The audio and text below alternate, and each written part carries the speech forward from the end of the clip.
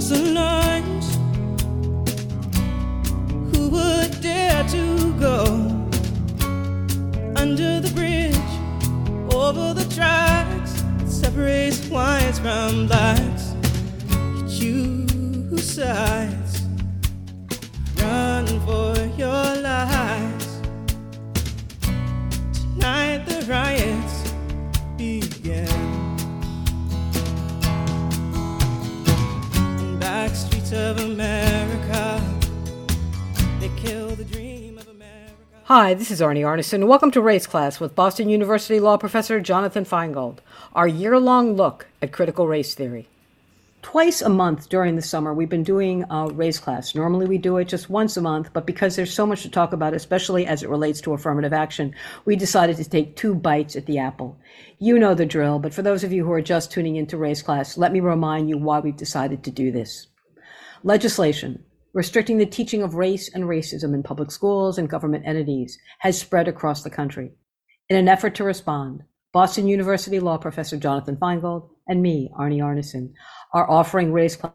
We teach it once a month. It's a course in conversation where listeners can hear what it's like to approach race and racism from a place of curiosity and history rather than fear and anxiety.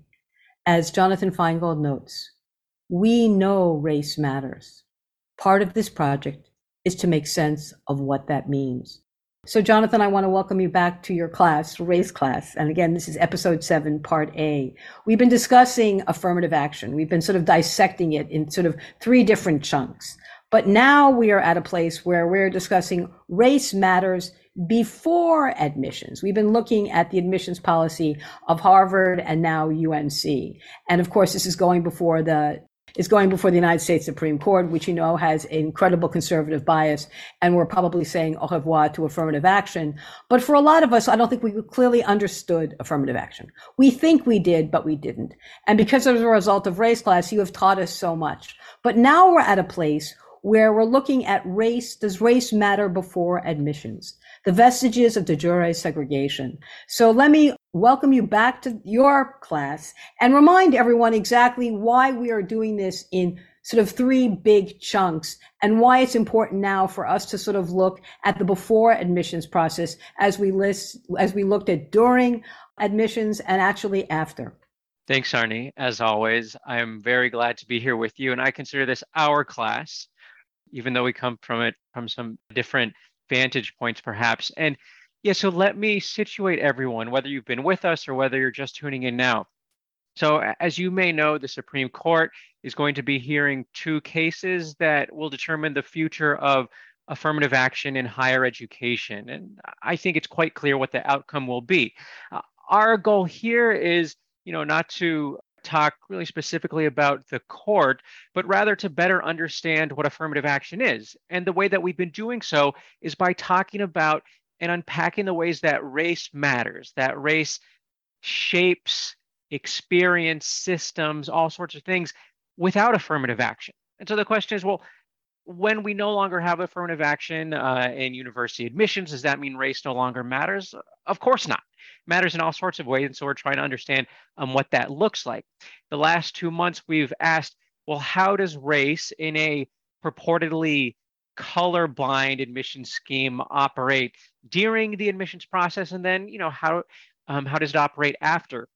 This month, in today's episode, in a couple of weeks, we're asking, how does race matter before admissions? And one reason, I'm so excited about this conversation is that in 2 weeks, we'll be bringing in Professor and historian William Sturkey, who's at the University of North Carolina, and he's going to be able to help us add so much texture to the foundation that we lay today. So I'll get into a little bit more, but first, Arnie, just a couple sort of questions for you that I think can set our intention for this race class. Does the past shape the present? Question 1. Of course. Sure. Yeah.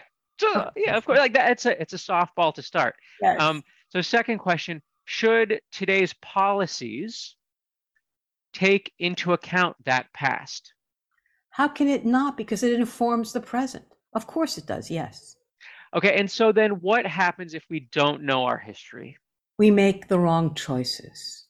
We make the wrong decisions. We don't understand what has not only happened in the past, but why the current state of affairs exists as it does. And it's not because people have made bad choices. It's because the history has basically set them up to fail.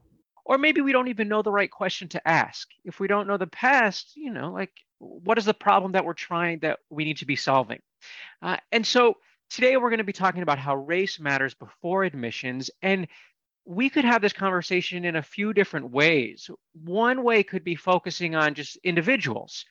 Before the moment of admission, students go through 20 odd years of their lives. And so a question that we might ask is, how did an individual person's race affect, or racial identity affect, that trajectory? Was it a headwind that they were constantly having to overcome? Or was it a tailwind that was just a conveyor belt propelling them forward? Now, that's a sort of conversation at the level of the individual, and it's not the conversation that we're going to have today, though it's an important one. We're going to be talking about the institution. So a place like Harvard, or a place like the University of North Carolina at Chapel Hill, what is that institution's specific history of racial exclusion or inclusion? And if there's a history of exclusion, then at least one question that I often want to ask is, well, has that history been remedied? Has it been rectified? Have we, quote unquote, reckoned with it? And that's where we're headed today. And I'm going to start, before we take a closer look at University of North Carolina, or UNC, with a quick question and then a little story. And so the question is, and Arnie, I think you know the answer, but I'll still pose the question to you. So we know that there's live litigation now where there's a party that's trying to prohibit both Harvard and UNC and every other university from ever considering an applicant's race. In these cases, has either party brought up either Harvard or UNC's history of exclusion? God, no. So actually, yes, there is. So it wasn't Harvard and it wasn't UNC, but the plaintiff. Why would Harvard bring up their history of exclusion? It would just basically show their vulnerability. Why would UNC bring up their history of exclusion? Why would they do that? But obviously the parties that are challenging this are going to actually say, of course, take a look at where they've been. Well, so this is a really interesting point, because as you say, like, why would an institution foreground all the ways in which it engaged in racial exclusion? The flip side of that is, well, if you want to buttress the case for why today you need affirmative action, it's in part due to that history. And so for us, when we're trying to understand, well, what is affirmative action doing? Can't actually understand it unless you know the history. But as you said, neither Harvard or UNC are trying to bring up that history, but there are third parties, student interveners on both campuses that have been trying to get into these cases to tell that story, because they know that you cannot understand why it's important to account for race unless we can understand how today's experience on both those campuses remains shaped by the past. One party is, the party suing Harvard and UNC has brought up a history of anti-Semitism at Harvard. And the question is, why? It's an ugly part of Harvard's past. And this party, the party that's trying to end affirmative action, essentially using this ugly history to buttress this narrative of anti-Asian bias and to stigmatize affirmative action. In a lot of ways, it's a bad faith argument, not because the history is not accurate, but because of the way in which it's being mobilized. But it does trade on a basic logic. And that basic logic is the past matters. And if we want to understand how race operates today, how institutions operate today, then, logically we should ask, well, what were they doing in the past? And so that's what's going to bring us to UNC. And so I'm just going to offer the takeaway, the upshot for UNC's history of racial exclusion. And then we'll get into, some of the details, and we'll work chronologically from 1789, when UNC was founded, to today. So the broad upshot: UNC is a post, quote unquote, whites only institution. And in the history of its existence, most of that time it was formally whites only, formerly racially exclusive. But in the years since, and we'll get into this in more detail, UNC as an institution has expended more resources to resist integrating than it has to overcome that history. And so then how does affirmative action play in? Well, affirmative action, at least as I think about it, offers a rather modest but incomplete tool that, among many other things, helps UNC move closer to rectifying that past. But let's just get into some facts. And for anyone who wants a really deep dive into this, so we'll have Professor Sturkian in a couple weeks, but I would also recommend a book by Geeta Kapoor called To Drink from the Well, The Struggle for Racial Equality at the Nation's Oldest Public University, a book that I have here with me that documents the University of North Carolina's history and inability to free itself from a commitment to racial exclusion.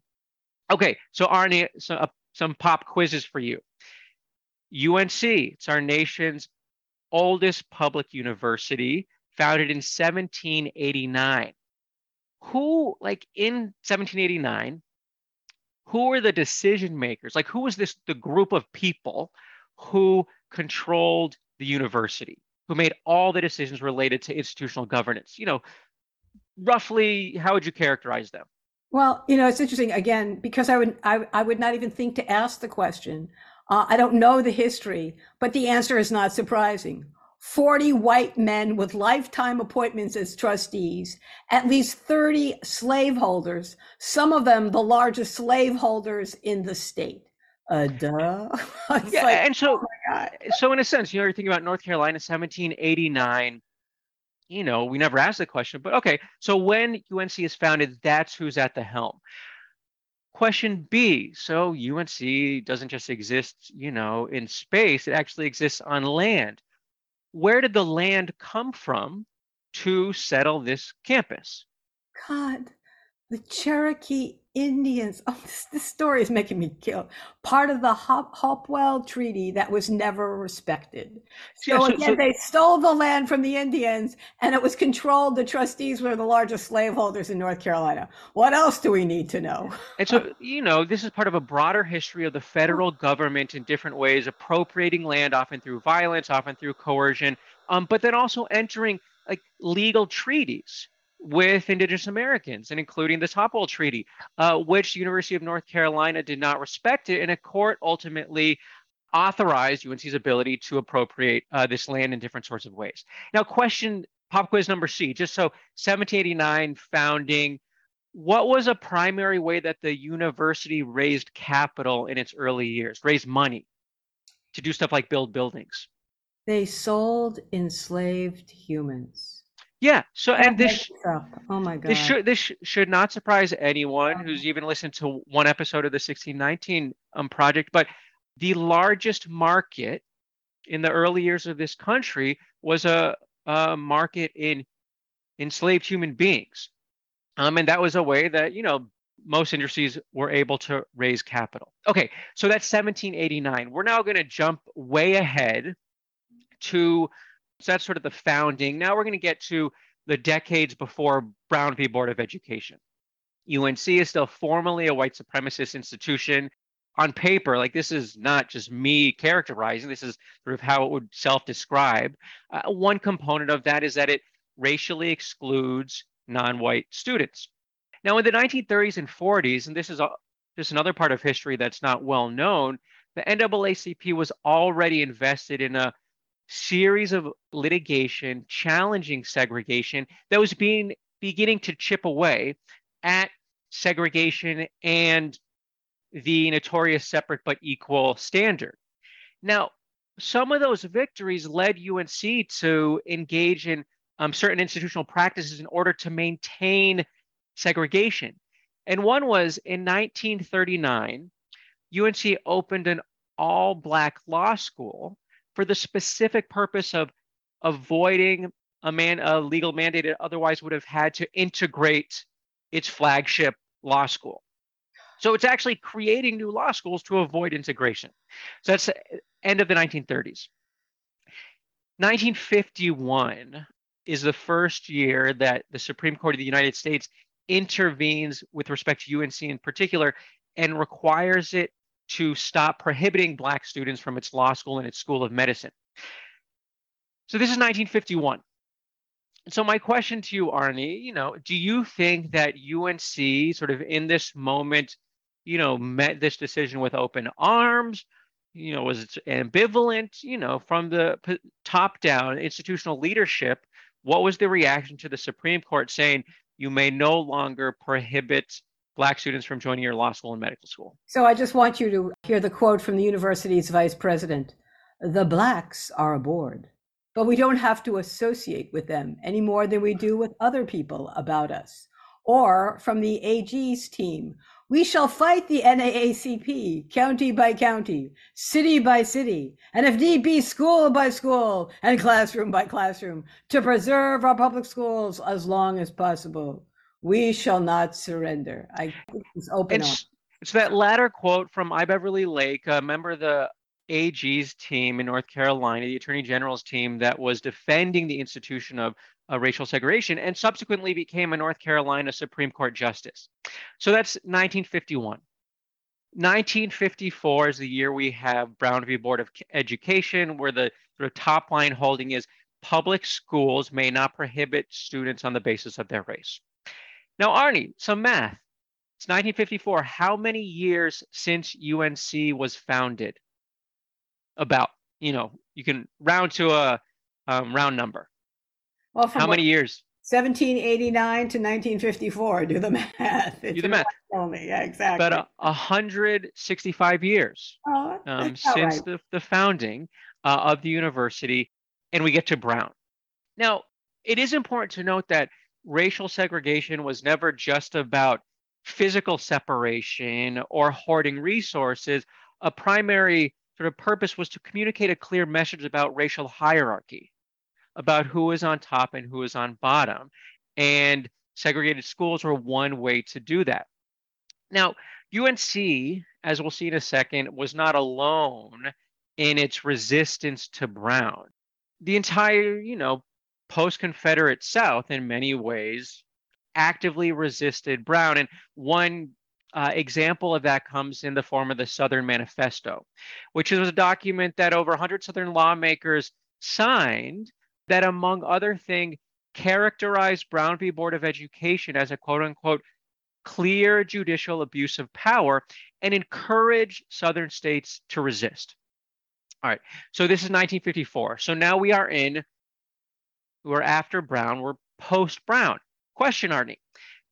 Does UNC immediately integrate its undergrad campus now that the Supreme Court has spoken? Well, it's interesting. You quote from a North Carolina judge in 1960 who issues something at the Chapel Hill Weekly, and you write, "The choice is not between segregation and integration.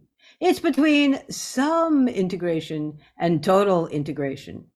Token integration will save the state and save the schools. This is moderation." i.e., let's knuckle drag. I mean, it's almost like moderation means we'll give you 2 blacks. There we go. We've integrated. I mean, that's all we care about. And that's going to be their definition of moderation. It's just a shocking statement by this judge. This was a strategic approach to resistance, and it was understood as moderation, both in rhetoric and actions. And the goal was, well, if you can achieve token representation, then we can get the feds off our back, as opposed to some other states that were just aggressively refusing to comply. All right, so this is what I would think of as UNC's quote unquote make me integrate strategy, and we can look at it by the numbers now. Arnie, what was the total enrollment of Black undergrads at UNC from 1789 to 1954? A whopping goose egg, 0. Yeah, 0, of course. Like if anyone's been following along, that was the point of racial segregation. 1955, we get our first 3 undergrads. But did UNC actually formally desegregate? You would just have to look to a 1955 statement from the Board of Trustees, in which they say, among any things, that it is hereby declared to be the policy of the Board of Trustees that applicants from Black students to the undergraduate schools of, and I'm sort of paraphrasing, UNC, be not accepted. Now, around the same time, you also had this organization called the Patriots of North Carolina, who's, comprised of a whole number of folks, including multiple trustees. One of their, self-proclaimed goals was to, quote unquote, maintain the purity and culture of the white race and of Anglo-Saxon institutions. Let me just stop you here. We just spoke about the CPAC event in the first half of our show, which people will go back to at some point in time. And if I read the statement to maintain the purity and culture of the white race and of Anglo-Saxon institutions, that could have been a statement that came out of CPAC in 2022. I just want to let people to know we haven't moved very far from that statement, but keep going. Okay, so now it's 1956. UNC finally formally desegregates its undergrad campuses, in part because the US Supreme Court said that it had to, and said that, no, you actually do have to comply with Brown. UNC had said, we don't have to comply with Brown. We've got some reasons why. The Supreme Court, affirming the Fourth Circuit, said, no, you should have read Brown, and then you would know that you have to comply. And just another footnote here. The degree of resistance to desegregation following Brown v. Board of Education cannot be understated. And I think it's really helpful for us to contrast that with, well, what are states doing now who might earnestly want to protect the bodily autonomy of people who bear children, notwithstanding a Supreme Court decision that says that that is no longer constitutionally protected. Now, throughout our history, there has been, and I just think this is an example of it, and so I'm trying to mark it, just a gap with respect to commitments from sort of the broad left and the broad right. Following Brown, the South said no. They said, you must bring the army here and force us to do this. Right. When affirmative action falls, I don't think Harvard is going to say, hey, Supreme Court, you're going to have to bring the army here to force us to stop taking race into account. Okay, so now we're going to jump ahead a little bit. So 1958, you had 7 Black students enrolled in UNC's undergrad population out of almost 5,000 students, 0.14% of the entire student body. Now, 1969, jumping ahead a little bit. This is after the Civil Rights Act, which was passed in 1964, which was Congress was trying to intervene to create more leverage to ensure that Brown could actually be effectuated. And so violation of the 1960 of Title VI, part of that act, could mean the loss of federal funds. 5 years later, you still only you have less than 150 Black undergrads, less than 1.5% of UNC's undergrad campus. Okay, so also in 1969, and I know we're running out of time, so I'm going to speed up just a little bit. Nixon's Department of Education. So, Nixon, his Department of Education sends a demand letter to 10 post-Confederate states saying, it's been 15 years since Brown, 5 since the Civil Rights Act. Now you actually have to comply. And if you don't, it will be a violation of Title VI. How does UNC respond? As it has, by essentially ignoring it, but it fights it. And this leads to a decades-long plus of litigation. By 1979, the Carter administration now says, UNC, you've been actively resisting meaningful desegregation, so we are going to terminate $90 million in federal funding because you're blatantly not complying with Title VI. That fight ends in 1981. It ends under a new presidential administration, Reagan's, one that is far more sympathetic to segregationists, just as a factual matter. And how does this decade of litigation get tied up?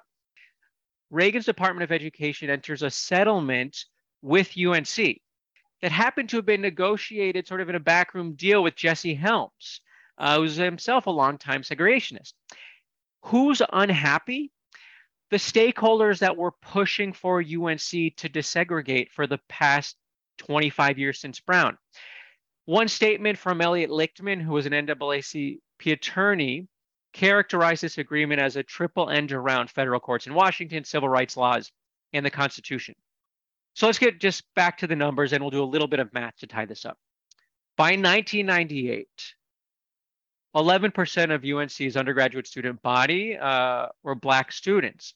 It's the peak, from what I can tell, of sort of percentage of the student body. It's, I guess not terrible, but it's way underrepresented when you have a state that is 20% Black. And then you saw essentially from then some steady, sort of stayed steady until 2004. Then you had sort of a decline, both in the overall and relative percentage of Black students on campus, sort of leading up to 2014 when litigation was filed challenging UNC's ability to engage in affirmative action. All right, so we've got a minute left. Let's do the math. How many years of formal racial exclusion from the founding to the Supreme Court intervention in 1956? I think this number's off. It's around 167 years. How many years of actively resisting desegregation? 25. Until Reagan administration says, now we're cool. Do your thing. Now it's been about 40 years since then. And so the question is, was there a shift, like some top-down commitment to reckon with this history that has occurred since 1981 that somehow is responsive to this history? And if you just look at recent events, the answer is no. We don't have time to get into that because I can see that we are out of time. But, at least for me, to try to understand what affirmative action is and why it's necessary, at a minimum, we have to understand what the institution here, UNC, what its relationship to race and racial exclusion and inclusion has been, up until now. And so far from affirmative action being some sort of overreach, it looks like the most modest and insufficient effort to reckon with a history that we've only begun to dance around. We're going to fill in the gaps in our next conversation about affirmative action with Professor Starkey. So I'm just really grateful that you're bringing him in. The story of critical race theory is a story of history and math. It's a story of history and math. If you know the history, you're shocked. When you do the math, you're appalled. And then you ask the question, so what has affirmative action actually accomplished? Not exactly terribly much, because why? So many states have basically been sort of trying to do anything but embracing it, but doing an end run around it. Thank you, Jonathan Feingold, for doing this. This is Race Class. It is a class about critical race theory we've been offering since January. All you folks like you own my life. You never made any sacrifice. Demons there on my trail.